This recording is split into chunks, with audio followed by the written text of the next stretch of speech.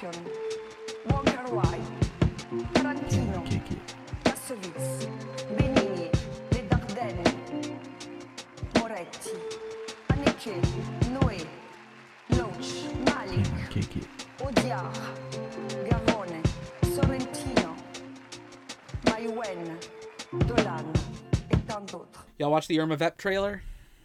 I did. It's Vincent McKine is in it a lot. That was Is he the exciting. director guy? Yeah, he's in Nonfiction. Sure. Yeah, okay. So I saw the trailer and I was like, "Is that guy?" And I wasn't sure, but I was like, "Yeah." It is. Yeah. He's Yeah. also in He's Eden. right. He's like generally kind of dweeby French guy and a lot of stuff. He's Sure. worked with Emmanuel Moret, who has a movie in Cannes premiere this year. Was Gerard Carmichael in it at all? I didn't notice him. I in the didn't see him trailer. either, and I was like, they might want to focus that. He's having a moment right now, but I feel He like might he's probably Not be in it very much. yeah, probably he's not really in very it. much, yeah. He's in it a little. Yeah. Who else is it? It's just Vikander. it's a lot of Vikander, certainly. Yeah, I mean, like the Vincent McKine's wife from Nonfiction is also in it. I think that's who she's playing in that, Nora Hamzawi. And then Carrie Brownstein, all sorts of people. I think I heard that Alex Desca is playing the same role that he played in the '96 movie. Yeah, Which is interesting. he's like a producer. Yeah. And I know the director role is the Jean-Pierre Léaud role. Yeah, Sure. but I guess this seems like a much more different thing because this is like. I mean, you got to fill out a lot Yeah. more time, so you got to do some different stuff, I imagine. I feel like Well, even he has said that it's like, well, this is another. It's like about making a movie, but it's like he's not like remaking it directly. He has like a different approach generally to like what the characters are. Apart that it's like a famous actress doing Irma Vep. That makes sense as to Right. why he would be interested in doing it. Mhm. Yeah. But yeah, we'll talk about that at a certain point, right? You told us to put that on the books, I think, Emilio. You want us to do an episode on that? Mm-hmm. Yeah, we'll Yeah. do it. Yeah. Yeah. Welcome to Can I Kick It? My name is, this is a podcast about film festivals. My name is Jesse Catherine Weber, and I'm joined by, Andy Germuga. Emilio Diaz. and it's that time of year again. As we are recording, the Cannes Film Festival, it has begun. What's that music? Yeah. I think that was a Star Trek theme, actually. Is what that was closest to.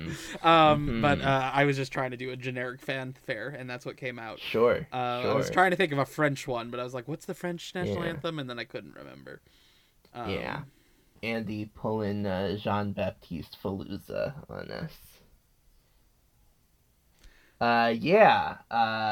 Final Cut is about to start playing.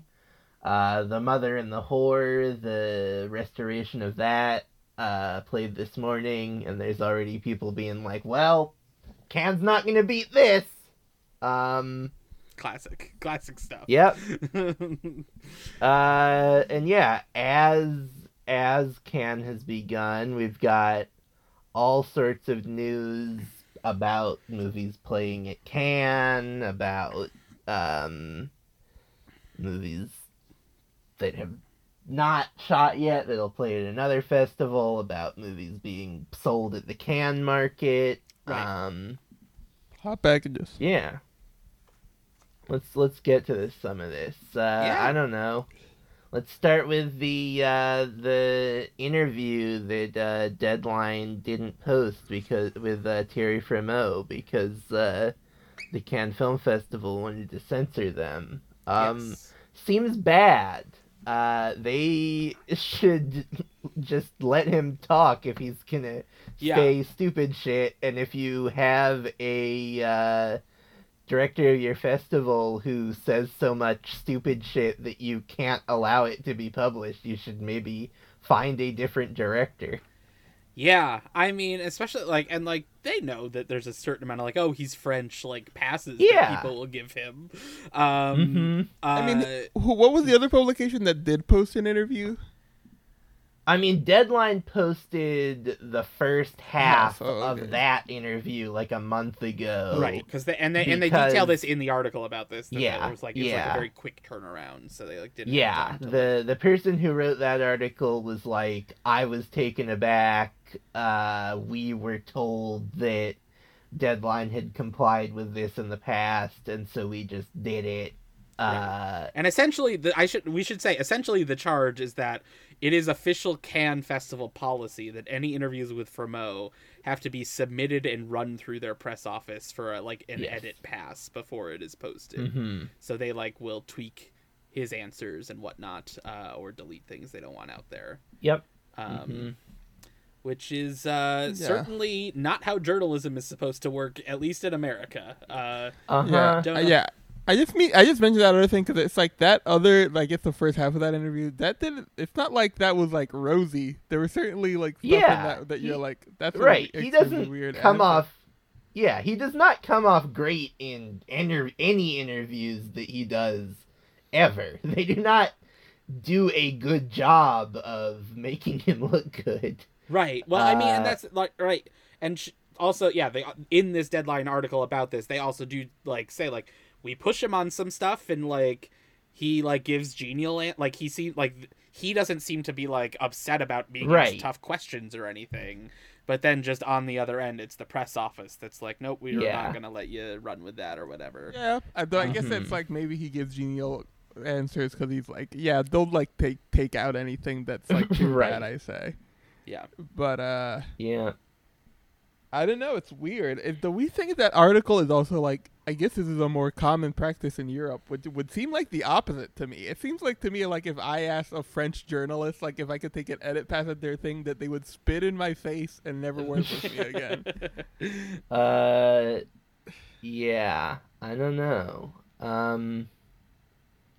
Yeah, I'll say Thierry Fremeau not allowed on this podcast until this policy is reversed. Sure. We will only air unedited Thierry Fremeau interviews. In fact, we'll only speak with Thierry Fremeau on Twitter Spaces live and uncensored. Yeah, I'm gonna ambush him with a Twitter Spaces at Cannes. I mean, obviously it seems like this article on Deadline was written with the hopes of potentially causing a big PR dust up and forcing them to change this policy. I don't think that has happened yet, and it doesn't seem like it's on the road to happening. It's not like this has been a thing a lot of people have been getting outraged about. Yes, I think Cannes might just be okay, sounds like you don't want to talk to Thierry Fremeau. Right. Fuck you, we're Cannes. Yeah. There's a problem, because the article is also people wrote about their bad dress code or whatever, and that got changed. And I'm I'm sure famous people getting mad got that changed. Yeah.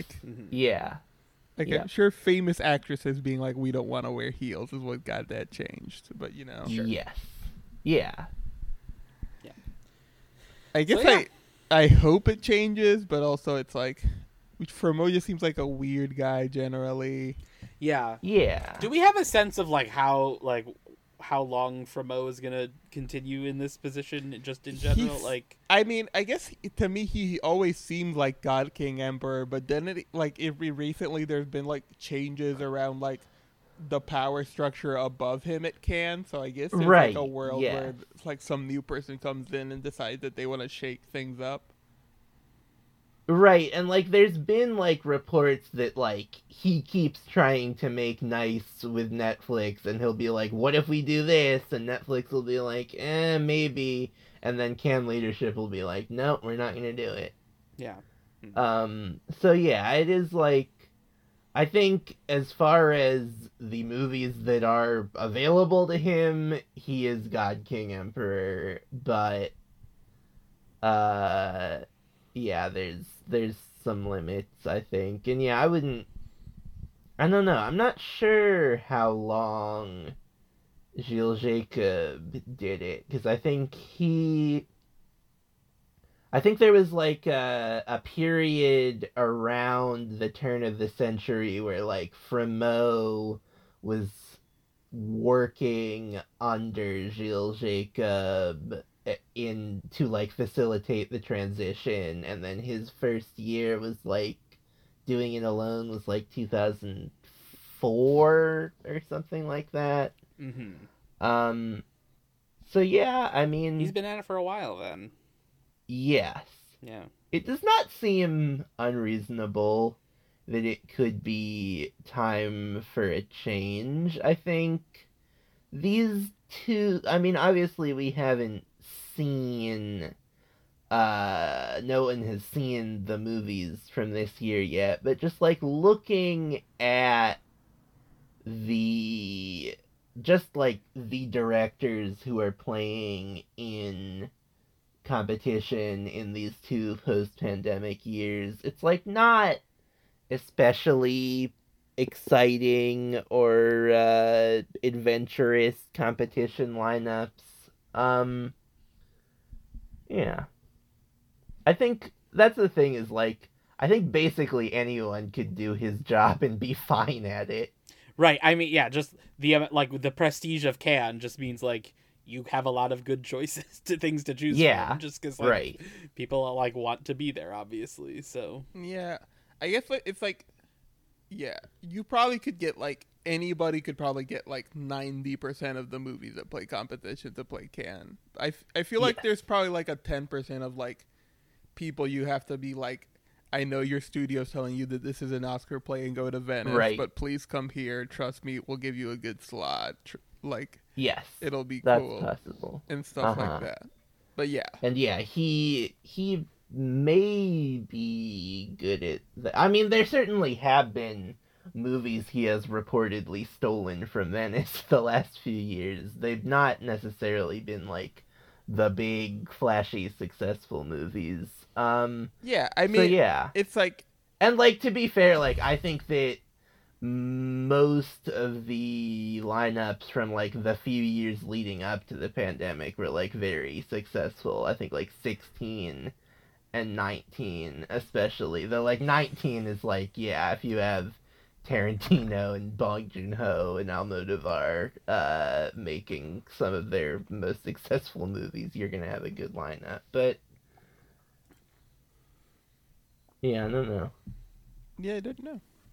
I guess it just seems like he has a lot of friends. He has a lot of filmmaker friends, which I guess is like, yes, what I imagine his pitch is to anybody, of just like, if you fire me, I walk with like a list of names or whatever. Much like a lot of people in those types of positions, but it's just like, how much is, and like, I mean, where could he go is like the bigger issue there. Like, sure. He's not gonna go to Venice with a contract. I don't think, he's not gonna do something in another film festival. I assume he would just like do something in the French film industry. Right, he'd have some sort of like honorary position probably, or like whatever. Yeah. You know, outgoing artistic director type stuff. Yeah.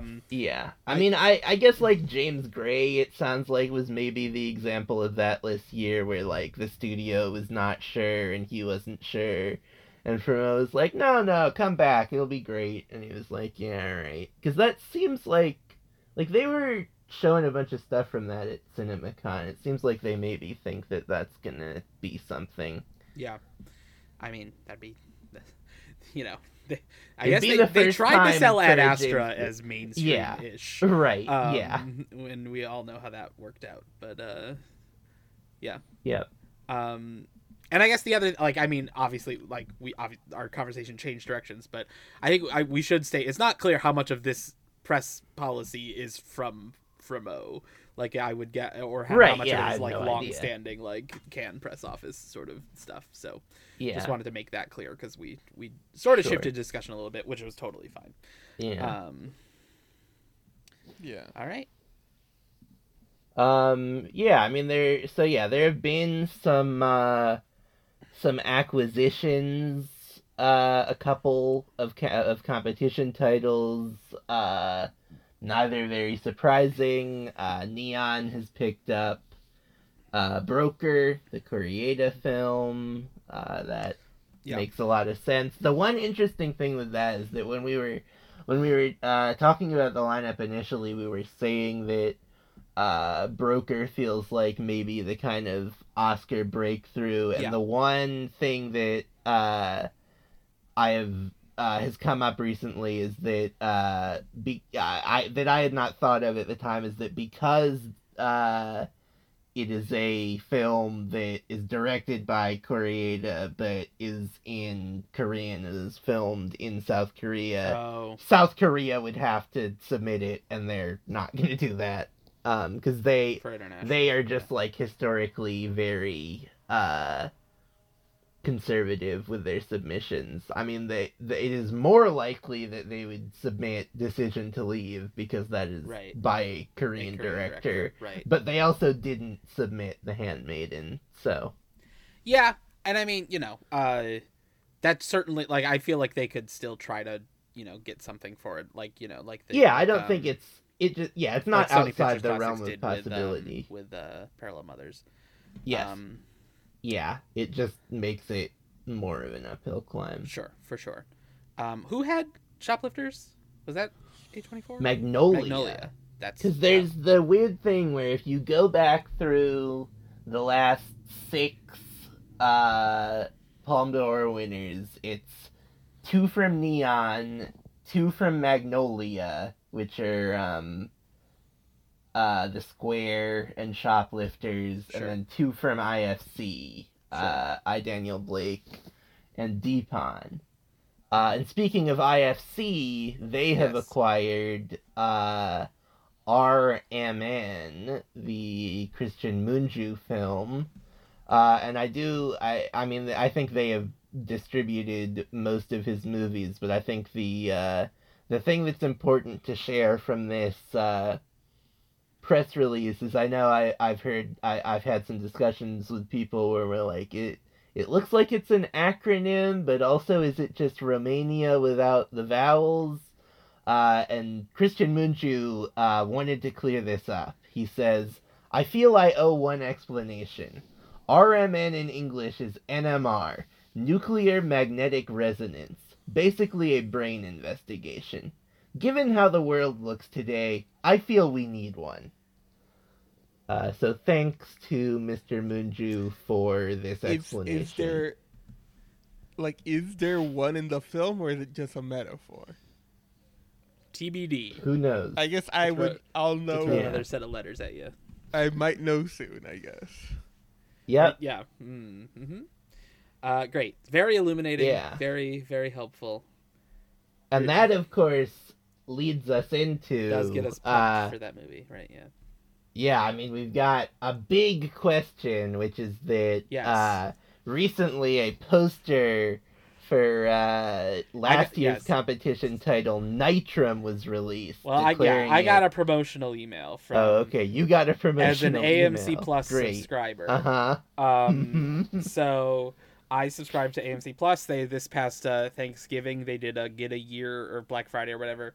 They did a get a year for $20 deal, and I am loath to pass up that kind of a deal for a streaming service, especially with the final season of Better Call Saul airing now.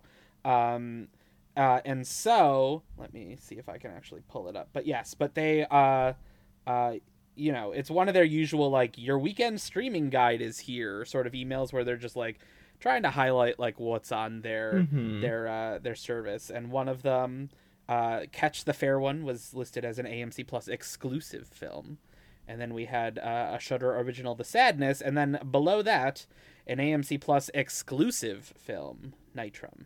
I have not seen this poster. Yeah. Do you have a link to it? I can show it to you. Let me look at it. Yeah, that seems like a poster. Yes. Mm-hmm.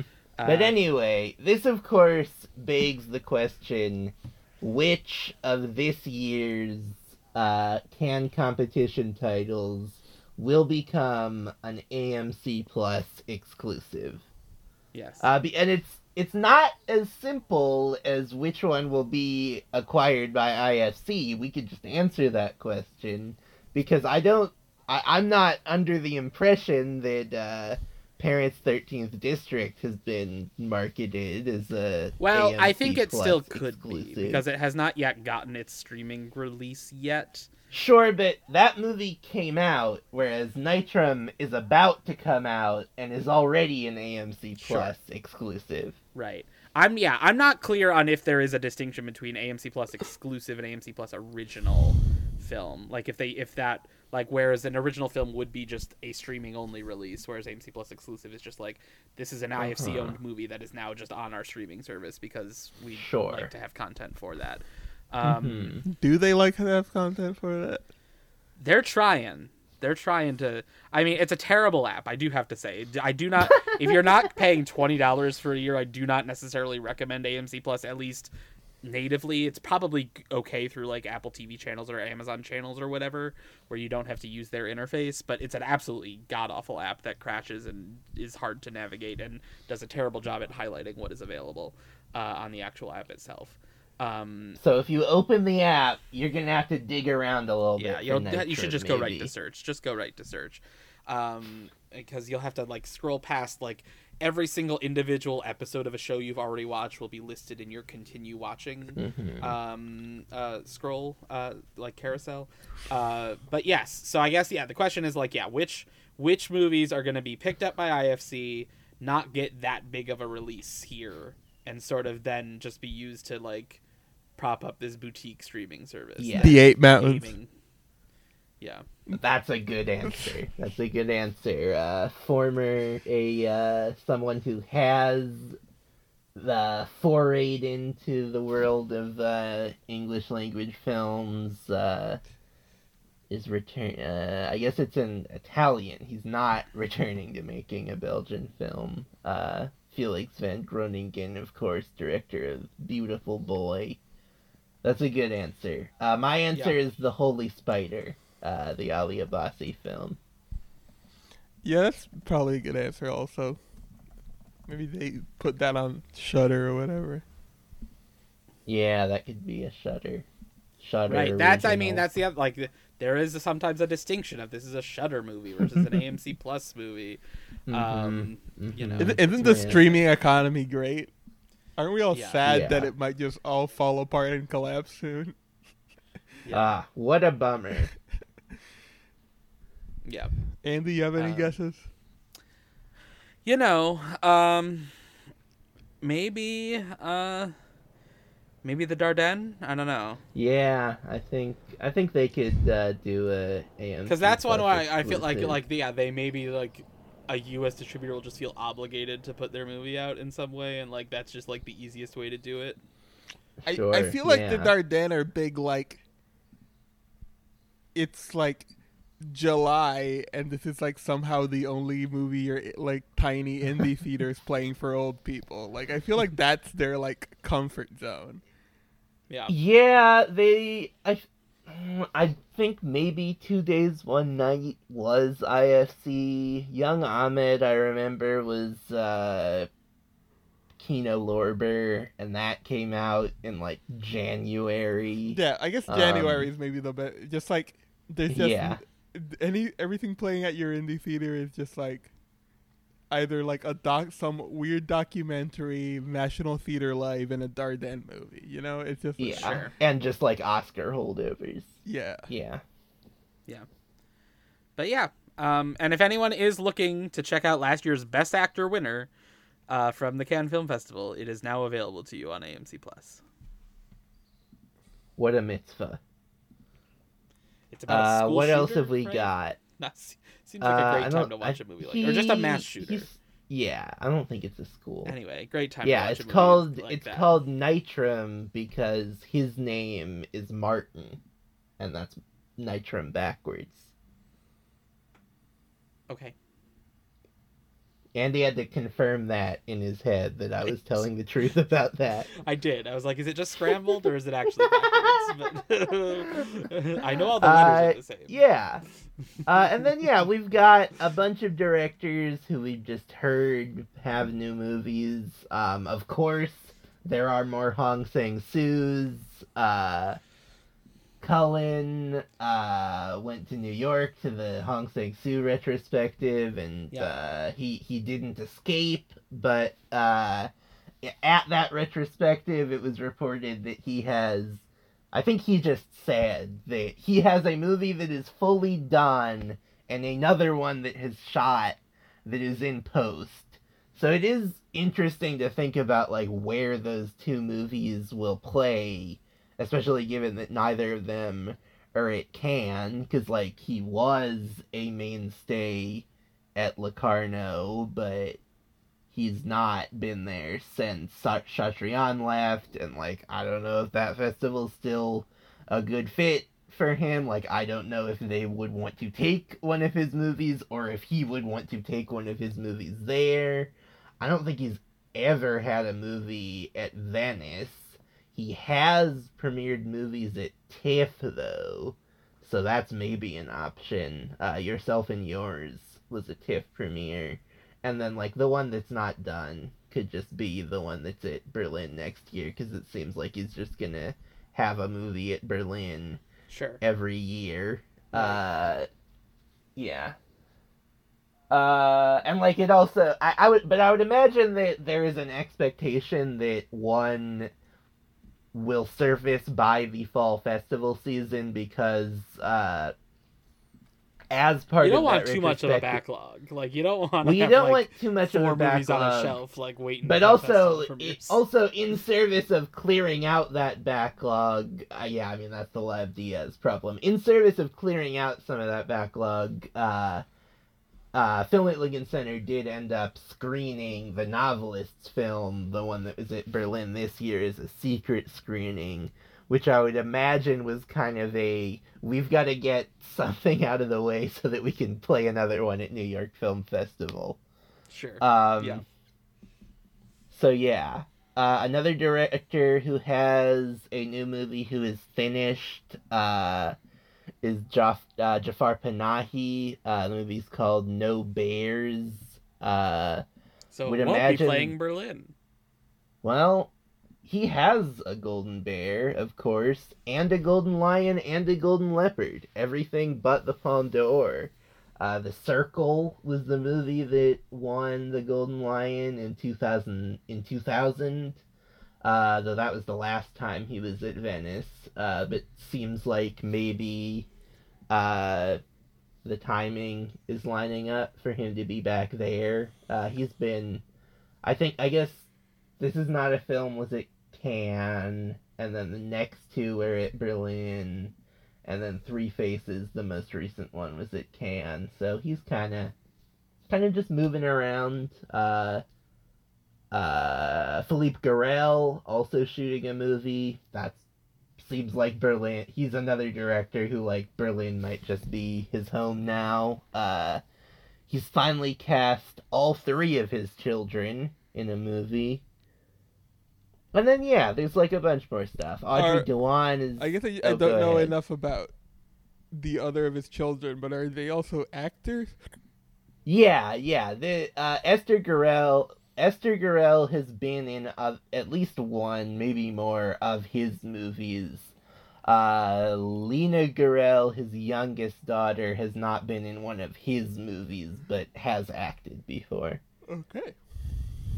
So, yeah. There's just been, like, a bunch of stuff getting announced. Audrey Dewan has announced her follow-up to Happening, which will star Léa Seydoux, and be in English for some reason. It is a remake of a French film that is based on a memoir that it sounds like is just written by like a horny French lady. So I don't know why they're doing that in English, since they are both French and it's French source material, but Maybe they're like, we can't. I mean, it might just be they got the money to do it in English. We can't remake this in French. Right, in French, yeah. Right. Right. Sure. We need to come up with some twist. I don't know. Yeah. Maybe they're all the people she's horny for are English speaking. I guess I know it's not specified whether this person is straight or not. Maybe it's men, maybe it's women. Yeah, I don't know. Maybe it's everything. Yeah. That'd be fun. Yeah. I don't know if we mentioned. Did we mention? I don't think at all last week. Happening is out now. Like it's like getting Yes, its proper it release is out. right now. Uh-huh. So People just are as a watching it. shout out, like it's worth Yeah. it's worth checking out. I think Jesse and Yeah, I it's both, pretty both good. think so. Yeah. Especially like it's more relevant than ever, as you can imagine. Yeah. I should check it out. Yeah. What won the? Yeah. I guess it was Nomadland. I was like, what won the Golden Lion before that? Yeah. Yep. It was indeed. And then yeah, like more stuff. Bertrand Bonello, it sounds like, is finally gonna make The Beast. Also with Léa Seydoux. That movie was supposed to happen before the pandemic. And then that obviously didn't happen. The other lead was going to be Gaspar Ulliel, so it was going to maybe shoot this spring, and then unfortunately that could not happen. He has apparently been replaced by George McKay, so I guess it's in English now. 1917 star. Maybe he pulled a Dan Yep. Stevens. Maybe he just speaks French the whole time. Maybe.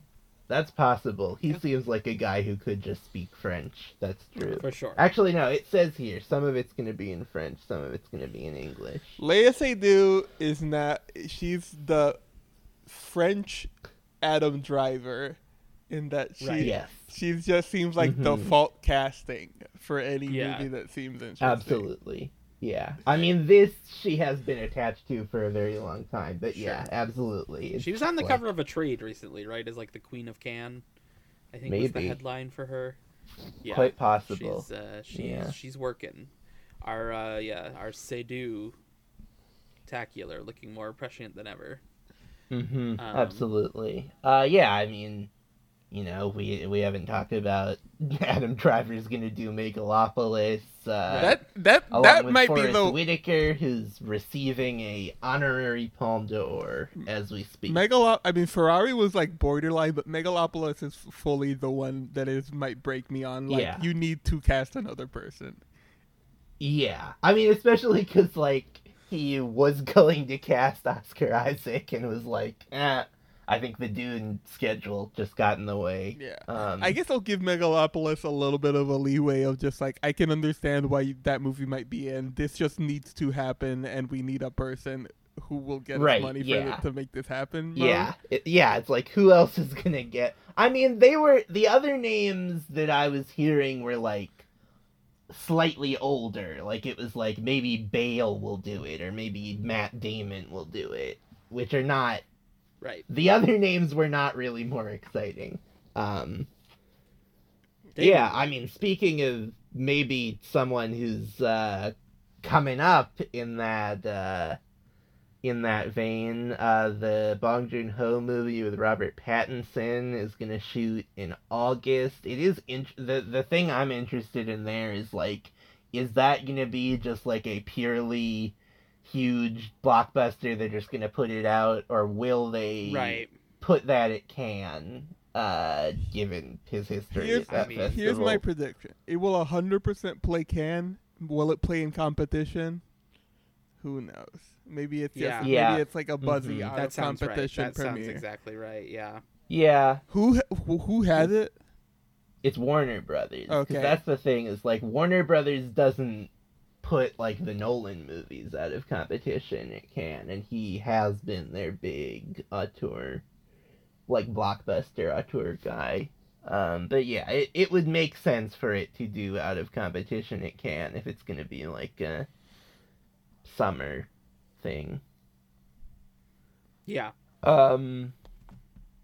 I don't know. Sarah Brennikov's already making another movie. Ben Wishaw's in it.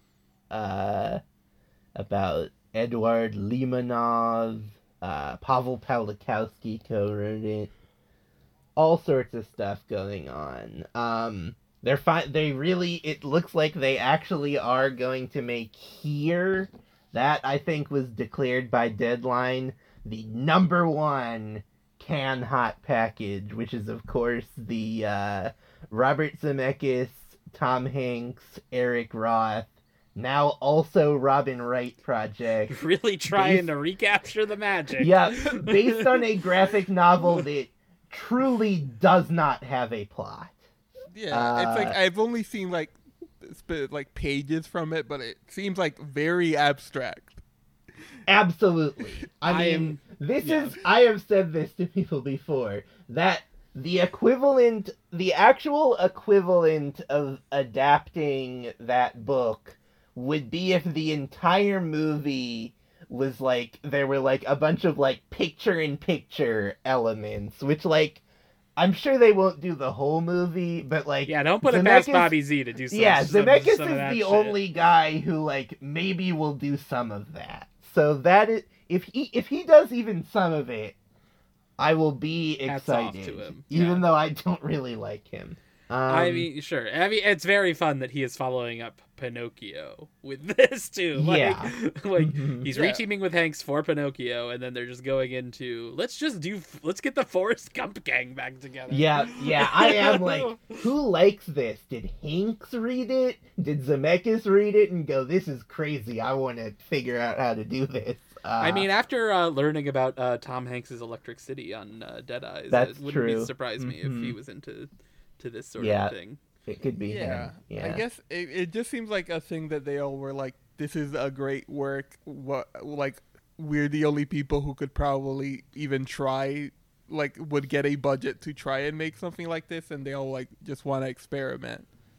But I can't imagine that this is a very commercial affair. I mean, someone has gotten Deadline to be like, this is gonna be huge. I don't know. I mean, I guess it's just like the people attached. You have to give it the benefit of the doubt of just like, right. Does it have a studio? And I mean, this is why I'm bringing it up, is that Sony bought it. Sure. I mean, that makes sense. Yeah, these were the two things. It was bought by Sony, and Robin Wright was added to the cast. They want that The Walk magic back. Yeah, I mean, it could conceivably be very large in scale, but it will be very large in scale in like a Cloud Atlas way. So I mean, it is set over many thousands of years. I would imagine Tom Hanks will be playing a number of characters. Maybe Tom. It is like, it makes sense. It's like, this is the type of thing that Tom Hanks is like, I can. Right, let's make this happen. Like, let me throw my weight Tom around. Hanks in every interview, I guess it was like famously on the Bill Simmons podcast, he was like, Cloud Atlas, one of the top 3 movies I ever worked on. He loves Cloud Atlas. So it's not surprising that he wants to make something like Cloud Atlas again, if just vaguely. Yeah. Is the teaming of Eric Roth and Robert Zemeckis gonna make something as interesting as the Wachowskis and Tickford? We'll see. Eric Roth, writing on his old MS-DOS computer or whatever the fuck he does. And the last thing I have is that in an update to last week's news about the another Cronenberg film, it will be led by Vincent Cassel, which is fun. He's a lot of fun in Eastern Promises. And he's in A Most Dangerous Method a little bit, too. But I don't remember him that much in that. Yeah. But yeah, it is... Some Crimes of the Future reviews are out, right? People have seen it. People have seen it, and Kahe was the new issue came out, and they have like a feature? grid of stuff coming out this month, and there are ratings for Crimes of the Future, which are like mostly positive. But I don't think there's any actual reviews. So I will just out. say that I did vaguely speak with somebody who has seen it, who told me it was sort of lovely, weirdly. So That's interesting. Yeah, I mean, I have heard it is very, very good. Is what I've heard. So look forward to that coming to theaters early next month. The 3rd if you're in New York or LA, or the 10th if you are elsewhere. okay, is that all the news? I think That's so. all the news. I mean, unless, well, I guess we should also, I talked about, like, Cannes is officially open. The opening ceremony happened, like, hours ago as we are recording this. Yeah. There's not, like, exactly news from that. Like, it's just, like, Yeah. they had the ceremony. But they had Zelensky zoom in to speak about the importance of art and whatever, and, like, how he's continuing to fight. Which, good on him for keeping his message out there for sure. Does Sean Penn have an award that he won't smelt because of this? Does he have a Well, he doesn't have a palm, right? He doesn't. No, Have a I do not believe he has won. He has been in competition at Cannes. Or did the Pledge win something? I can't remember.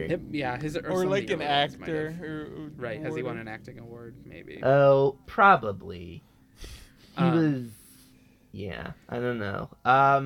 Yeah, there was. There have been some pictures of the jury. They did a press conference. Vincent Lindon.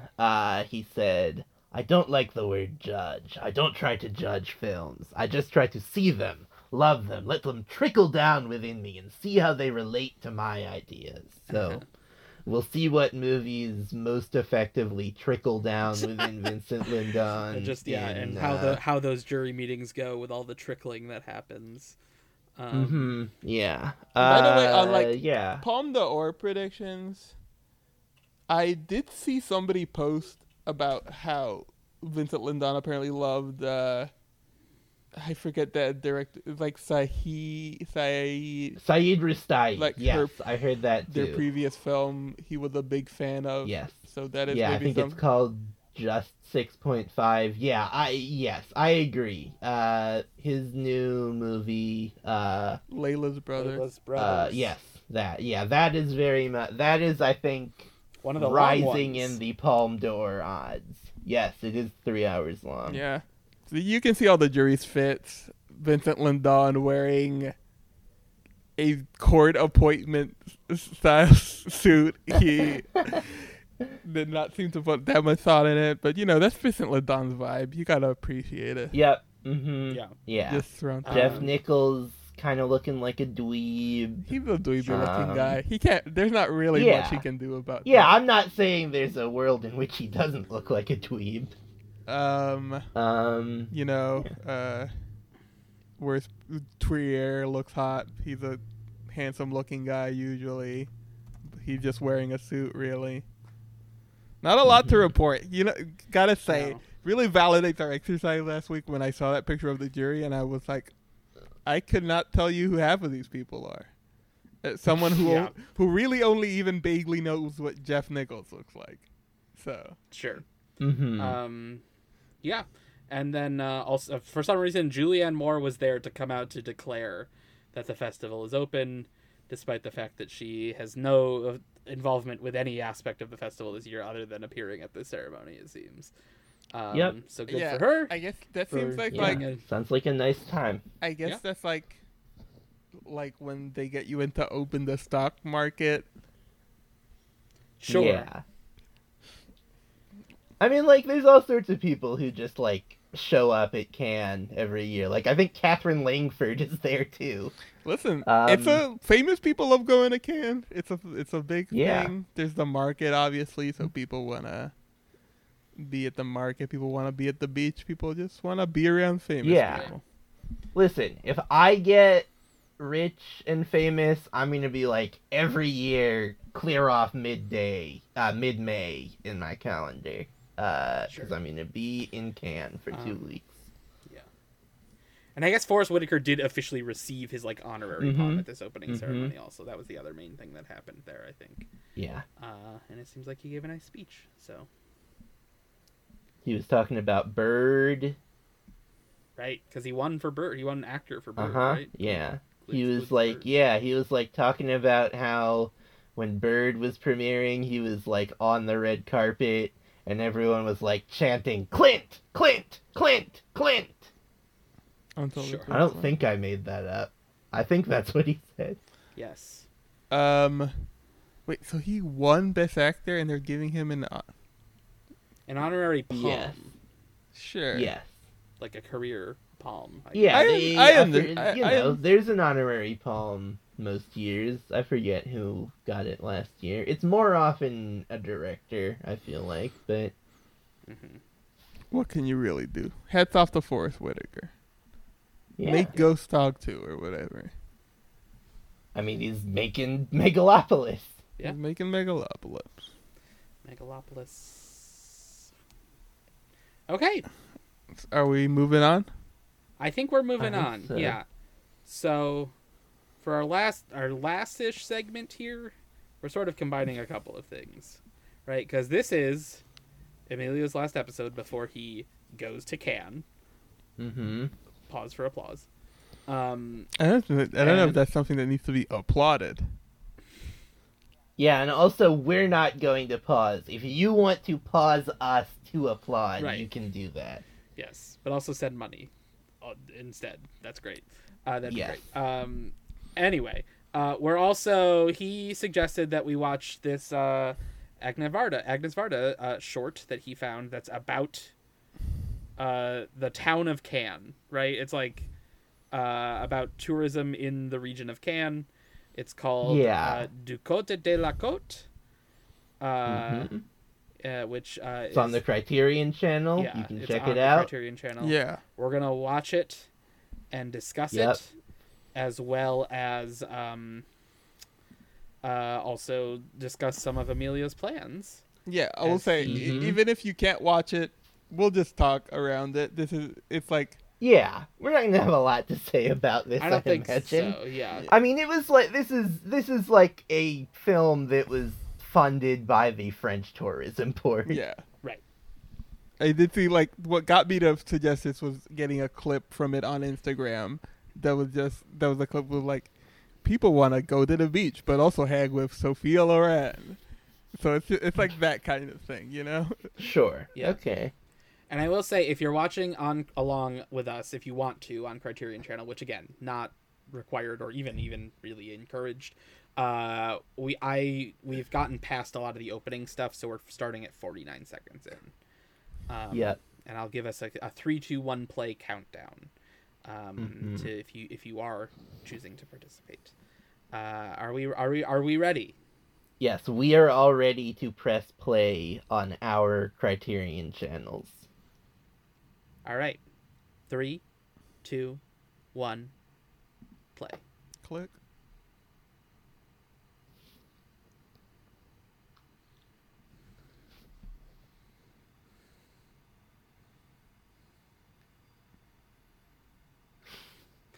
I can feel my computer struggling a little bit to play this and also do the Zoom at the same time. But it looks nice. Got water here. Mm-hmm. Yeah. I think what got me to look at it first is, like, it looks gorgeous for something shot in 58, like, just color-wise. Yeah. Sure.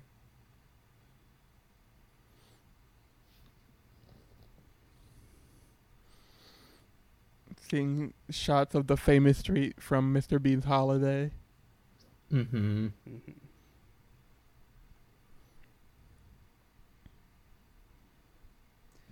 An English church. Mm. A lot of English stuff apparently in the town of Cannes. Uh-huh. I've been told by people I guess previous guest of the show, Emma Stefanski, that there's a lot of good like Italian restaurants and Italian places that I should look at. That makes sense. It's close to I'm Italy. gonna turn this down a little bit. Yeah. But you know, Italian food generally a high floor style of food, so it's always good to get that on vacation. Mm-hmm. As someone who is mostly a food neophyte and is concerned about what they could eat, Finding enough to eat. Yeah, you can go to an Italian place and they'll serve you pasta with butter and cheese, and it'll be great. I've been told that there is a McDonald's right across from the Palais, but that the lines are always too long to go, really. Do they not have mobile ordering at the McDonald's? Well, Amelia's not going to have cell service. Yeah. That's true. But you'll have Wi-Fi in the Palais, and I'd imagine that there's Wi-Fi in the McDonald's. Or I'd imagine there's Wi-Fi in the Palais. I guess I don't know that for certain. But that would be bad if there weren't. If there wasn't, that's a problem. Mm-hmm. How are those foreign journalists going to file their broker reviews? Mm-hmm. Yeah. If you want Amelia to have cell service, it can find someone who will give it to him and then also send us the money to pay for it on coffee. Yeah, send us a lot of money to pay for Amelia to have cell service again. Yeah. I will do a Twitter Spaces if I have cell service.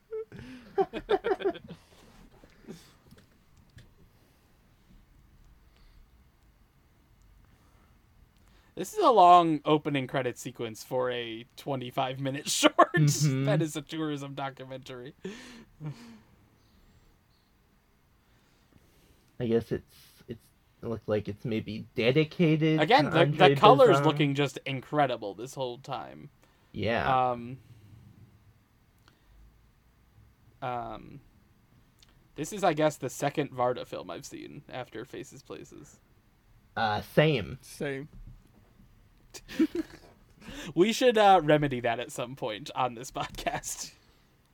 Maybe. I mean, like, I can't say that Faces Places made me be like, gotta check more of this out, but I would certainly look at one of her fiction films before I took a look at another one of those, like, late career documentaries that, like, I'm sure they're all fine. Sure.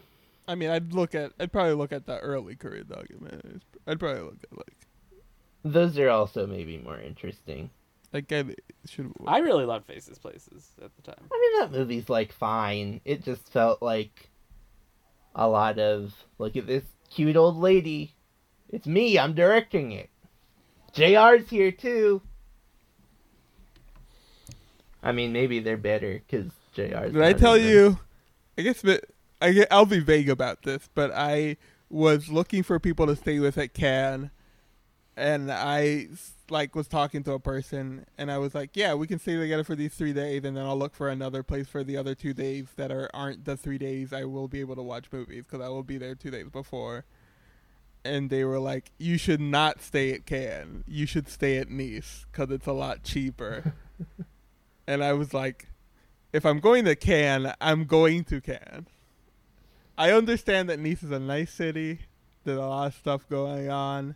That's what they named it. It's pretty chill. It's cheaper. But, you know, I'm going to Cannes. I'm going to the beach. Yeah. I'm going to... Yeah. I'll blow up your spot that the reason you're not saying who this is because it was JR in an attempt at sabotage. Listen. Right, he hates this podcast, JR does. Yeah. Not entirely clear why. He hates the Cannes Film Festival. He hates the city of Cannes. Anything he can do to sabotage any of those entities, he will do it. So if you come across JR and he has something to say about this podcast, do not trust him.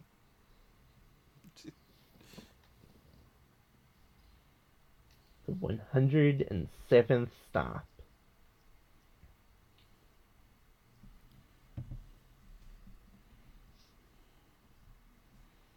Yes, we're looking at some history of like people coming to Cannes from outside of France. Yeah, I mean, I guess it's just High society.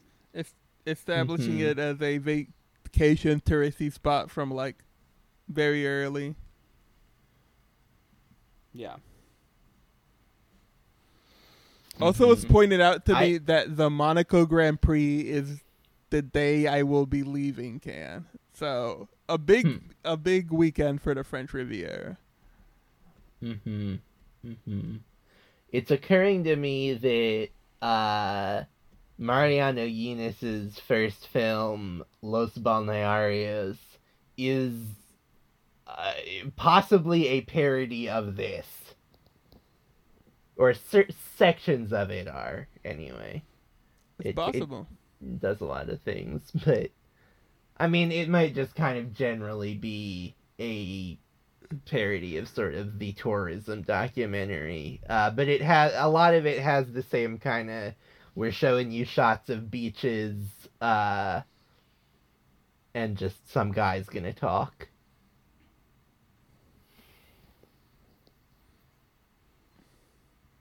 They have Picasso's paintings there.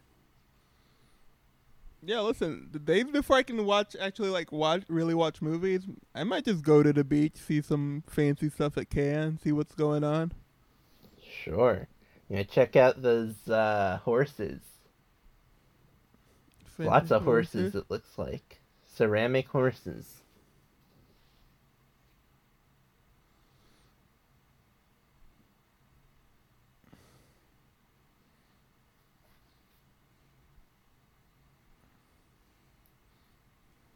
God.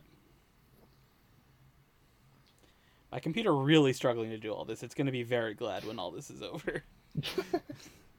That is fair.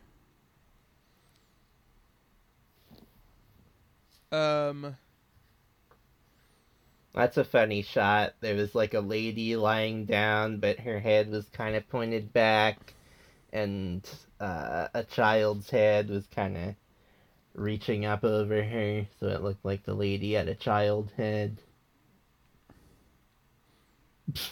All right. Shot of a guy with a sunburned belly, except he has a really harsh tan line at the bottom of the belly. But it was just his like chest and groin, his stomach and groin. Yeah, he I guess had pulled down the swim trunks a little bit so that his lower belly the bottom of his stomach could similarly get sunburned. Very funny when I presumably will be cold at the Cannes Film Festival. That can't be true. Yes, and Amelia, you have to bring sunscreen. You have to wear sunscreen at Cannes. I'm gonna insist. I don't wear sunscreen here where it's worse. I occasionally wear sunscreen, I'll say. I usually wear hats and stuff to cover up. I usually don't leave a lot of skin out in the open. Sure. I mean, I imagine you're going to be outside more at Cannes, is my guess, but I don't know. I guess I don't know how much in your day-to-day life you're outside. I mean, sometimes I will go on hour-long walks outside. Sure. I do encourage you to wear sunscreen on those as well, if you'll recall some of our past conversations. I assume a lot of time will be spent in the shade at Cannes, I'll say.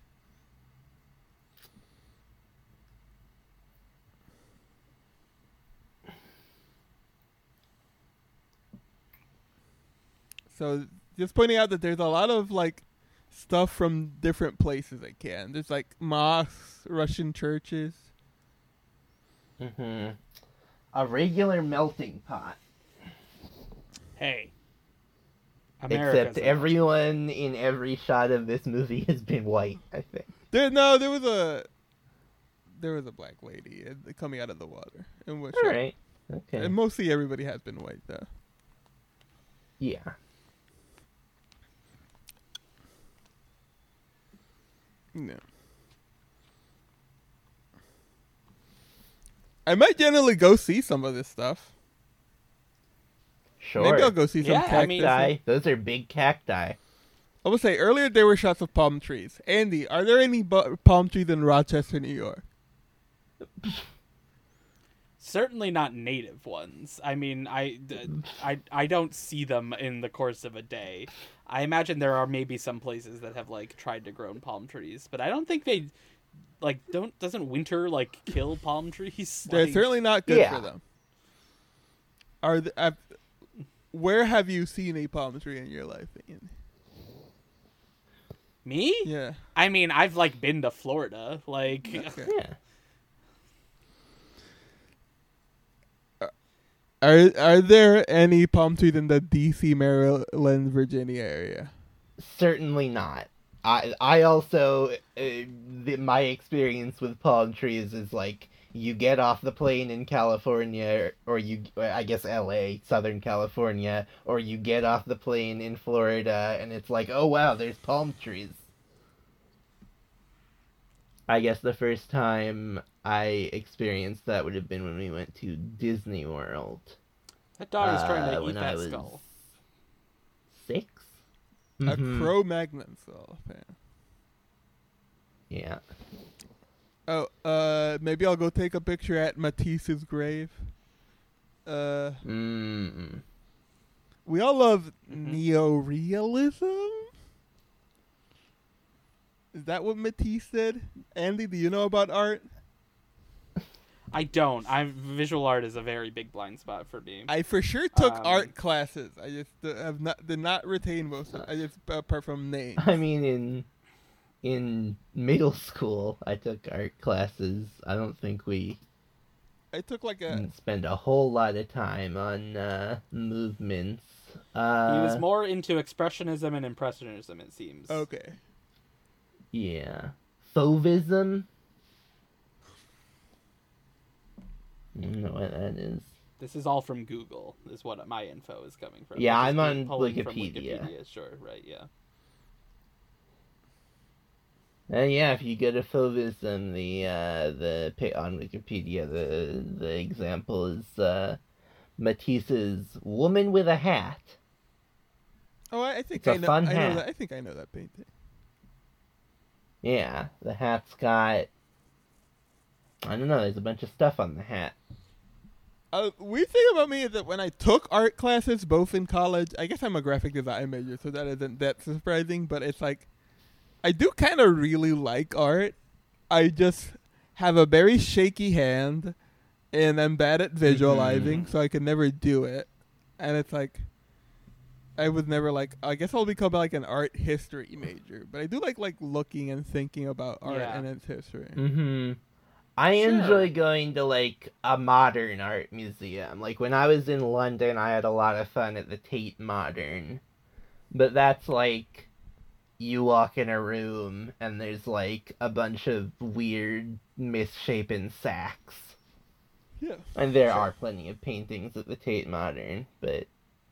Or, you know, MoMA, I feel like, is a little bit more painting forward. Yeah, but MoMA also has like Sure. old. Like Yeah, I've been to MoMA MoMA a also couple has times. like Monets and like. Yeah, there's stuff. But, Last time I went Gauguin. to MoMA, a lot of it was closed for the remodeling they were doing, like right before the pandemic, maybe. Are you bringing a swimsuit to Cannes, Emilio? my swimsuits are not in a very good state right now because I don't really, as much as I like to say, I don't really go into the water at beach. I haven't at least done that in years at the very least. Mhm. I might bring one just in case. I will have shorts certainly. Mhm. I guess I'll bring one and just get into the can water just to say I did it. Sure. I have heard that, you know, there's the, like, you gotta wear suits for galas if it's between this time and this time. I have heard that other than that, like, t-shirts are fine, shorts are an absolute no for any Cannes affiliated screening. Yeah, that's fair. Wow. I've heard people be like, yeah, if you're not going to a premiere, t-shirts, and like a premiere at night, then like t-shirts and jeans are fine. So I've heard that like even yes. It has to be a premiere at night. Yeah. Like an afternoon premiere, you can wear a t-shirt. Yeah. A midnight premiere, you can wear a t-shirt. But I did hear that it's like you might get funny looks from security and the people letting you in if it's like very casual, even if it's during the day, if it's like a Lumiere screening. I assume at like the Arcade or like the other screening rooms, they don't give a shit.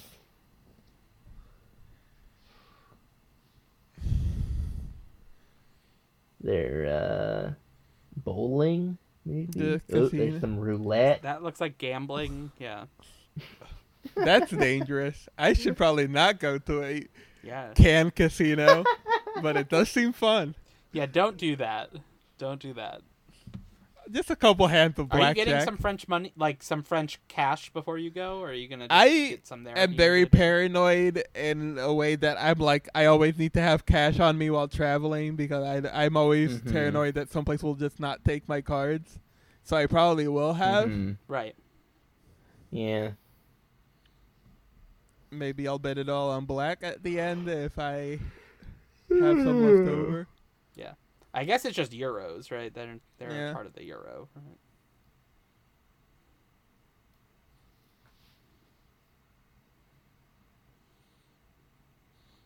I would say there's some beach screenings that I might go before I can get into like. They have to allow shorts at the beach screening. Oh yeah, I'm sure. I can't imagine. I mean, the beach screenings are free. You just wander in. I don't think they kick people out of the beach screenings. Yeah. I mean, you know, I'm sure there are things that would get you kicked out of the beach screenings. Rowdy folks. Yeah. To tell me if I get rowdy, I think it would take during Strictly Ballroom with Baz Luhrmann present, they'll kick me out. I think it would take an egregious level of rowdiness.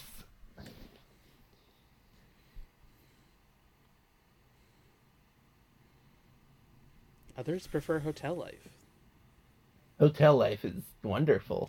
God, I wish I could live hotel life.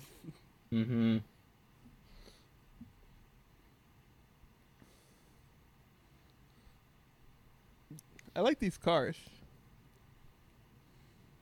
These funny little cars. That's a bicycle. There were cars earlier.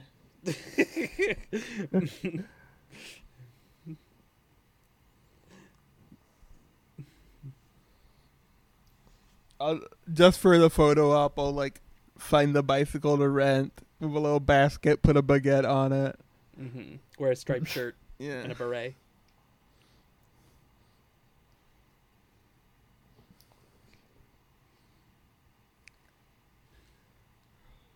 Cullen was telling me the other day that the Annette commentary was our worst episode, and I was like, there's no way that's true, but now experiencing the way we behave while commentating on a film, I can imagine how 2.5 hours of that would be a problem. I feel like I barely remember it, but I feel like there's like minute-long periods of silence during the commentary.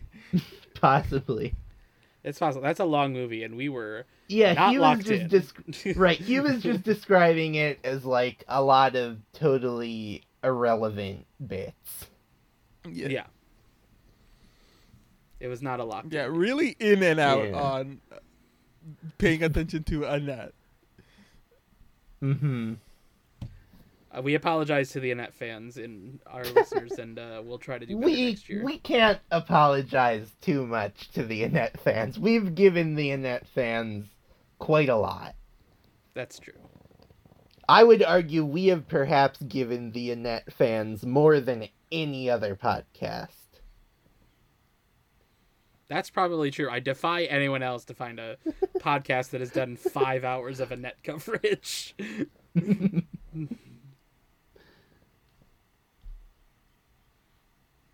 Ooh, it's a carnival.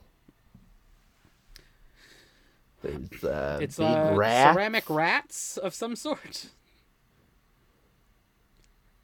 Or they're paper mache, maybe. I think they're probably paper mache because they're moving. Right, there's people in them, maybe? Maybe. Or they could have just been, like, on wheels. We didn't see their bottoms. Sure.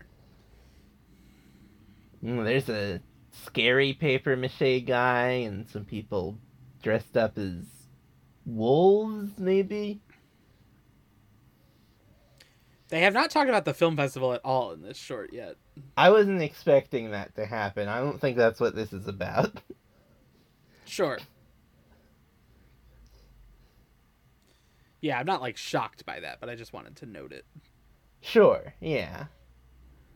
That guy looks like Mr. Bean. These are all terrifying.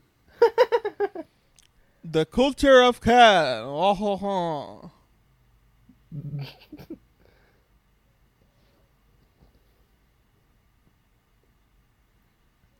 We're just looking at cross-cutting between a paper-mache terrifying figure with a knife and a woman's bikini bottom.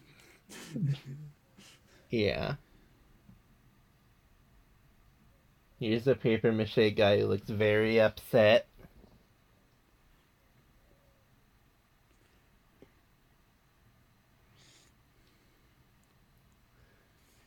The people in the crowd of this parade thing are not like young people. Well, you know, it was the 50s. No. Young people looked older back then. Maybe all these people are like 27. That's true. They didn't have sunscreen, so their skin was all bad. Yeah, they might be aging rapidly. Yeah. I don't know when sunscreen was invented. They might have had sunscreen by now, but I don't think They it was probably did. It may be invented. They're burning a large paper mache king. I just think they're deliberately not wearing it. Right. Given just the colors of Sure. their skin. Yeah.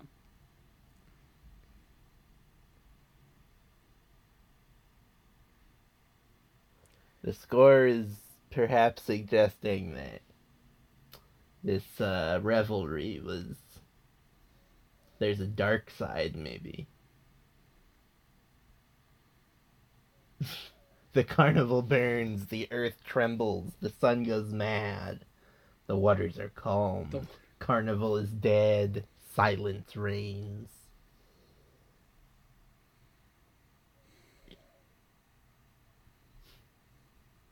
Eden exists. Wow.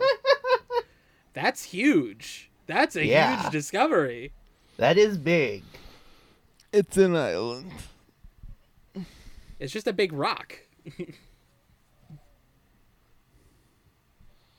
Gotta say, as somebody who lives in a place with a lot of them, tiny little islands off the beach, they get a lot of hype. Very rarely exciting or... They're boring, right? There's like... Interesting. There's very rarely stuff. Yeah. I mean, you gotta go to like one of those ones that like has like exotic animals on it. Mm-hmm. Right, like the Galapagos. Yeah, exactly.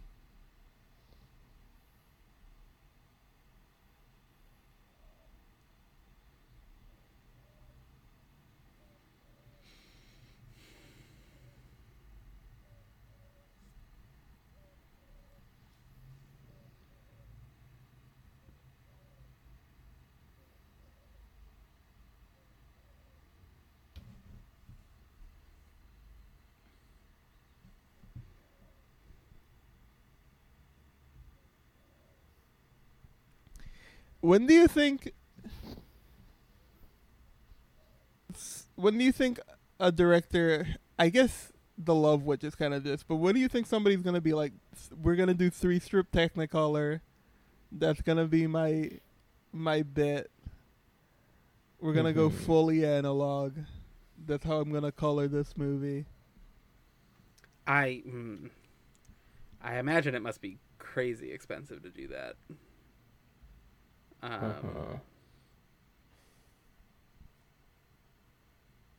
These days. Yeah, it's easier for me to imagine someone trying to do it for, like, an avant-garde short.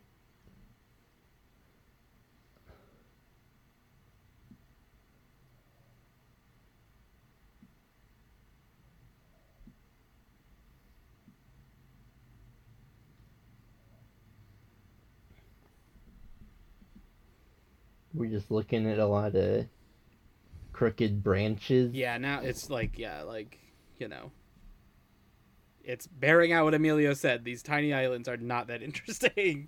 No, Yeah. they're doing a lot of. I mean, it's like being like this place is Eden. It feels like you're just shading the rest of Can. You know, being like people are annoying. Wouldn't you like to go to some place where there is literally nobody? Mm-hmm.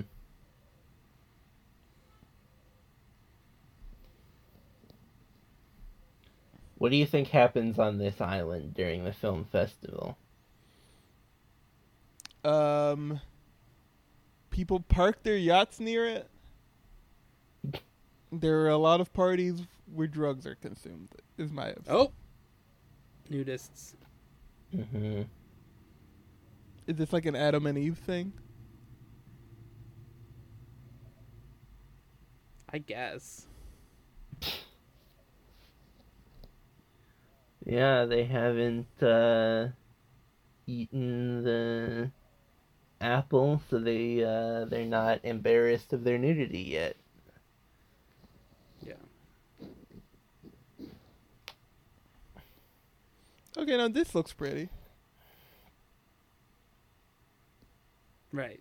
Yeah. And they're like, this is the man-made section. Like, Yeah.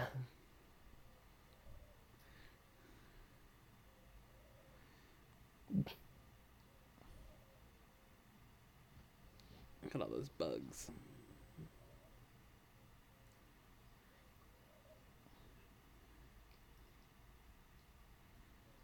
Just like,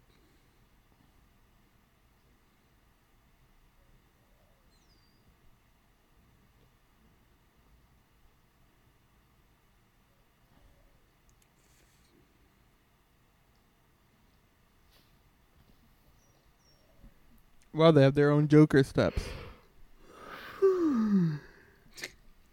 uh-huh. The garden is closed to the public. This fake Eden is not for us.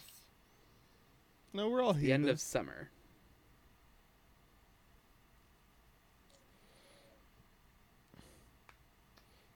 All the gates are closing. Yeah, I guess I have like no idea what Cannes or the Riviera is like during the winter. I mean, I imagine it's still like a nice place to be. Probably. Yeah, I have no idea, like, what the, like, climate pattern there is. Like, if it gets too chilly for the beach. I would think so, but not like cold would be my guess. Mm-hmm. Seems like this was a commissioned song for this. Maybe. Because it's about, like, summer ending. I feel Yeah. like that's a There's thing never people been a- just write songs about. All right.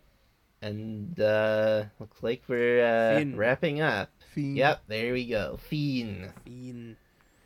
All right. Well, that was a tourism documentary. Yeah. Emilio, do you have any final thoughts before you Yeah. shuttle off to the south of France? Yeah, anything else you want to share with our listeners? I mean, I guess I will tweet about stuff. I will maybe post videos / audio of myself talking about stuff on Twitter. I've decided that I will try to have stuff for the podcast that I record at Friends. I am still figuring out what it is. If any of you have any Right. ideas, feel free to shoot and about how me. how it'll be released and like gotten to you is like TBD. Also, like, will it be dispatches throughout or like a roundup at the end or something? Yeah. We'll figure that out. I'll at the very least I will record myself a lot and I will determine if any of it is of value. Great. But I also might be doing some writing that might get posted somewhere online. So stay tuned for that. It might be Yep. writing a Mhm. review and a whole dispatch. So just like stay tuned. You know the vibe. I'm excited to go to Cannes. I'll probably watch a lot of good movies. I posted a list of the things I think I'm going to watch can ticketing system seems to be a crapshoot that might have gotten fixed. Mm-hmm. So who knows if I will get to watch all of it. Yeah, maybe. Who knows if I will get to watch all of it, but I will, at the very least, we'll try. And with that. Yeah. Well, you can follow. Do we want to do special presentations? Oh yeah, let's do that. Let's do special presentations. Don't let me skip ahead. Sure, yeah. You got to get used to these new segments that we added during your hiatus, Jesse. Yeah, we didn't add it. We just renamed and reorganized. Sure. And the thing I've been doing is keeping just a list of things that I've been watching just for special presentations that aren't necessarily like movies, so I could plug them on here. And the thing is, I have 2 for this week, and one of them is a Jesse pick, and the other one is a Andy pick, and I don't know which one to go with. I think go for both. Why not? Because you're not going to be here next week. You can have Cullen's special presentation. Yeah. Okay, so my Andy pick is a very lovely thing I watched. It's from the Little Shop of Horrors Tiny Desk concert. This was literally going to be mine. I love it. And specifically, there is a portion where Alan Menken tells a very nice / sad story about working with Howard Ashman, and then himself sings "Somewhere That's Green" on piano. Yeah. That is very lovely, and I think worth listening. Especially if you are a fan of Little Shop of Horrors. Even though that's not my favorite song from it, but it is a very nice rendition of it. 100%. Yes. To expand on that, yes, I was gonna plug this whole Tiny Desk video, which got released on the 40th anniversary of Little Shop, and I completely missed it until this week. When I saw it, and then I tweeted it out because I was like, "Oh, this is great!" Because Menken is there the whole time and is consistently you feel how emotional he is about talking about his collaboration with Howard on this show throughout the whole thing. And then I him singing "Somewhere That's Green" is great, and then the other songs I think are really well done as well by the current cast of the off-Broadway production, which I was lucky enough to see in New York in the fall. But yes, highly recommend this Tiny Desk concert from Little Shop. Yes. And I guess my Jesse pick is I've been listening to the podcast Tipping Pitches a lot, which is a baseball podcast that is a little more about just talking about dumb things around the margins of baseball, dumb things that owners do or dumb things that Alex Rodriguez says, and making fun of it for an hour. But it's fun to listen to. It's hosted by 2 guys, Bobby Wagner and Alex Baisley. It's a pretty fun podcast. People should listen to it. Yeah, I mean, I don't think there's any baseball podcast that isn't about talking about dumb things that Alex Rodriguez has said. But yeah, I have not checked that one out.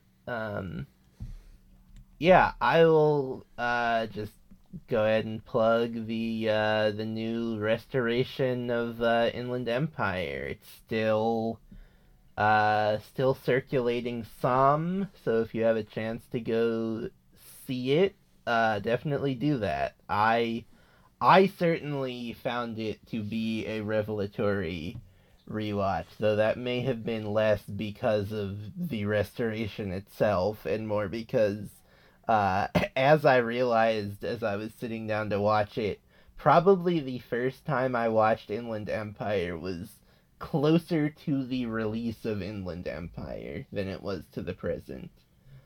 But yeah, it was just it felt like obviously one of the great Lynch films on this watch, with Mulholland Drive and Fire Walk with Me, and yeah, I thought really excellent. Great. So yeah, if you want to hear more from us, we'd love that. You can follow us on Twitter at Can I Kick It, on Letterboxd at CIKIPod. You can email us at canikickitpod@gmail.com. That's all lowercase. We'd love to hear from you. I think there's an Instagram too. CIKIPod. Yep. Yep. You can follow me on Twitter or wherever at JCP Glickweber. Weber has 2 B's. Andy? At Andy T. Germ. Mm-hmm. And Emilio? I'm Laugh Alone on Twitter. I Laugh Alone on Letterboxd. My Twitter name will probably will be Emilio Diaz at Can next week. I will put You that gotta. in there just to let the people know. Mm-hmm. Yeah. Well, if you want to further facilitate that trip or facilitate our podcast in general, you can set up either a recurring donation or do a one-time donation at coffee.com, ko-fi/can-I.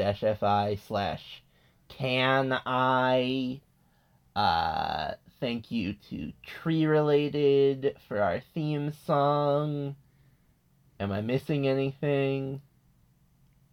I don't think so. I'm getting a head shake. Alright, then in that case, I will go ahead and release our audience. Bye. Bye-bye!